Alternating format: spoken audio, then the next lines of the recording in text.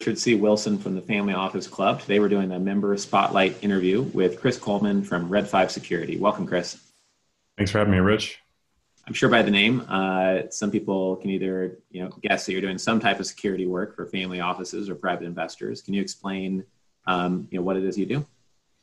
Absolutely. So Red 5, we've been in business for about 15 years. We focus on privacy, security, and resiliency services for high net worth families and corporations.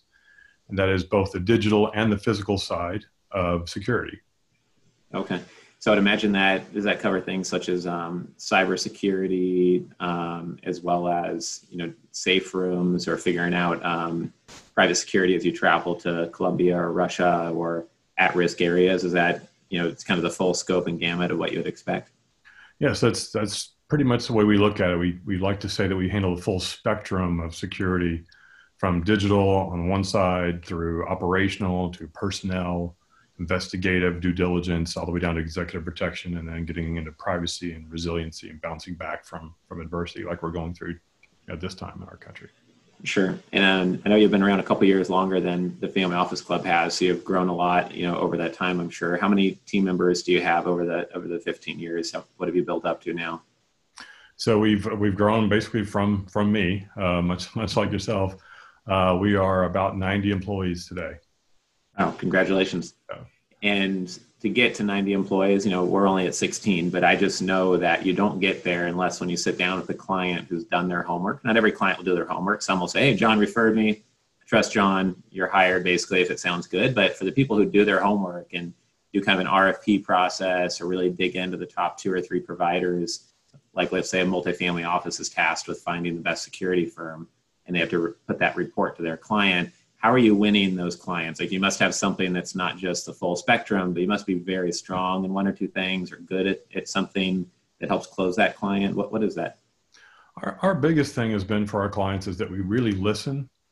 They come to us and they typically have a predetermined solution. We need an executive protection detail. And we sit down with them and go, well, let's take a step back and let's actually elicit from you how you got to where you are today. What were the series of incidences that happened and got you here? And then we actually walk through that, because 9 times out of 10, they don't need what they think they need. And we can many times get them to a solution that's far cheaper or far less intrusive, or it might be a digital solution instead of a physical solution.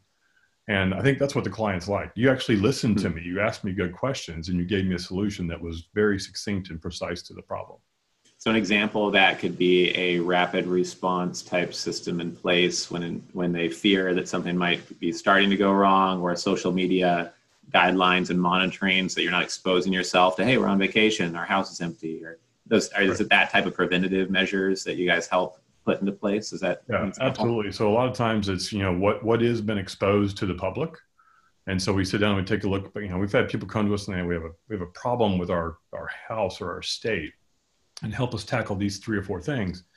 And we start getting into it, and it's not about a physical threat from the outside. It may actually be an insider threat that is creating concerns with someone on their staff, or maybe there's a fraud, or there's another issue coming that was not anticipated. But being so close to the problem as a family office, there's a lot of trust, among staff, and there's a lot of history with staff.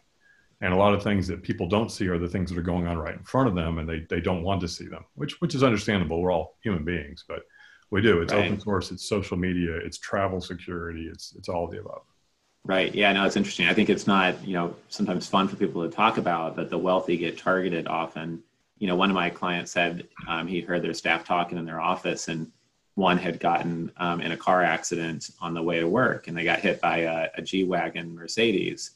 And one of the other people on their team said, oh, well, this is your lucky day. You just go after them for all that they've got. And, some people don't even realize that other people have that attitude. That just doesn't even seem like a natural human thing to be going through someone's brain. But you're a target to others many times, which is why, people want to be careful and use a firm like yours. I mean, it's part of the reason why. Of course, there's all different motivations and scenarios that can come up. What's the number one reason why you get engaged? Like, when you get a reach out, is it because there was an incident? Is it because there's an incident happening in real time and then they keep you on for monitoring? Or what's kind of the thing which really gets the conversation going? Historically, it's been that they've discovered a problem. They have a problem with a staff member. They've been hacked. There's a breach in their data. There could be that they're going to a new environment that they've never been before. Perhaps it's a messy divorce, bankruptcy, or perhaps a new inheritance. So it's usually a life-changing event that has occurred. It could be tragic. It could be an emergency. And that's historically been when we get a call. And it's typically through someone that's referred them to us. It's at the family office level, it's very, call another family office that you know and trust, and who have you used? Right. So that's really where a lot of our work comes. But in the recent years, we've been known for being more proactive and more innovative. So people are calling us and saying, what do I not know about the future? What do I not know about oncoming threats? As the wealthy, the affluent families are actually getting younger in our country, we're seeing that sort of more technology savvy groups come up, and they are aware of the threats. And so their questions can be more say forward leaning, more forecast oriented. Right. So you can almost do kind of a security audit to see where the holes are. It's like, hey, do you want to plug these holes now that you know that they're there, et cetera. Okay. And then what do you do for your value add process? Obviously starts with listening better than you think maybe some others do. Are there a couple other standard steps as kind of a process for onboarding or serving a client that's typical, or is it very curated to the individual and it's not really a standard process to work with people?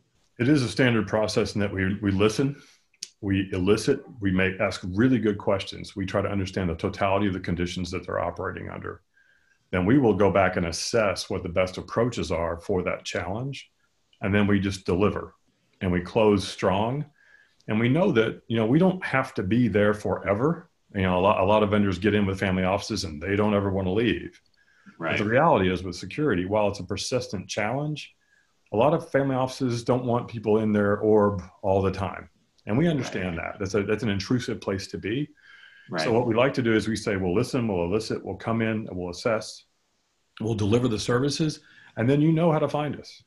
And if you need us to come back, that's great. If we're providing ongoing recurring monitoring services or some sort of offering that's sort of subscriptive, we're happy to just stay. And in some instances, we go away, and 2 years later they say, hey, we just bought a new house in South America. Can you come in and design the residence in South America? Right. It's really a relationship we want that's long-term.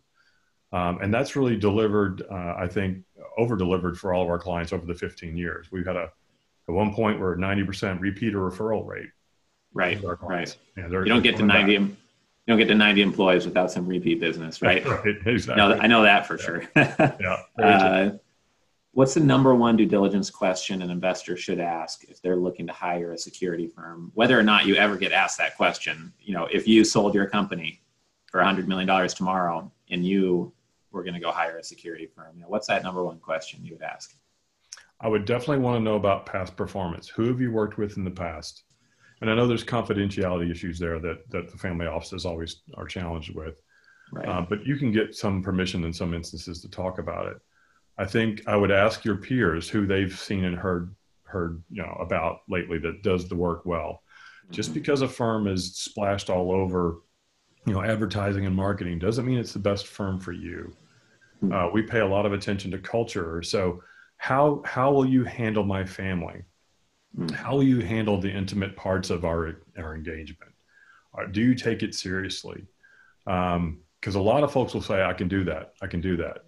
Your question to me was, how many employees do you have? How deep is your bench? There are so many people in the security business right now that came out of the military, law enforcement, and they're one-man shops. Right.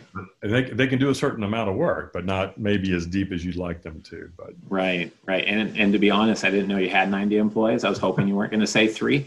But that was a little dangerous to ask as a question, I guess. I should have done a little more digging there first. But what's the $100,000 piece of advice you could provide to someone? Because if you hire the wrong firm, sometimes services will be much less expensive than that with some firms or some services. Sometimes it might be $300,000 a year for a big family office to get security service. What could you provide to people to avoid making a big hiring mistake in this space, or avoid theft because they didn't put security in place? Right. I think one of the questions I tell family offices today is, you don't know what you don't know. Mm-hmm. And so I think, if you as a family office could know in advance where the threats and vulnerabilities are, would you want to know that in advance so that you could avoid problems?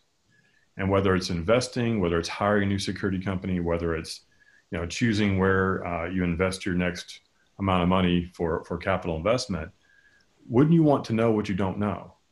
And our Right. whole approach is taking away the unknown and allowing those families to make good decisions about who they hire, who they bring into their orb, where they're going to put their money, and who they're going to trust. Right. And I would also look at pedigree. Where have these firms been in their previous careers? I'd see, from our perspective, our leaders are from CIA, FBI, Secret Service, in the military, and they've spent time in the private sector doing engineering work. So we're bringing a very high pedigree. And if you don't ask about those things or take them into account, it matters. But I think Right. those are important things they need to be asking, either who they hire or whoever comes on board. Right. Makes sense. Okay. And Chris, what's the best way to learn more about your firm, to get in touch with you if somebody has questions, if they need a security audit of what's going on in their life or with a client of theirs?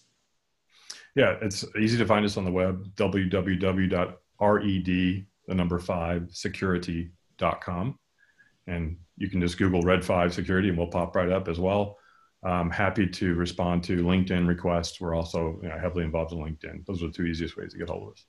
Okay, great. Well, I've only known of one or two other firms in this space, honestly, even though I've been running the Family Office Club for 13 years. So I'd be happy to keep in touch and potentially refer over clients or people that just need to make sure they're getting the right type of security help from the right firms. I appreciate you being a member of the Family Office Club and doing this interview with us here today.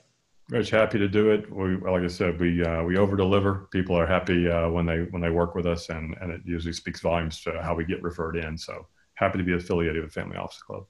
Makes sense. Great. Thank you, Chris. Thank you, Rich.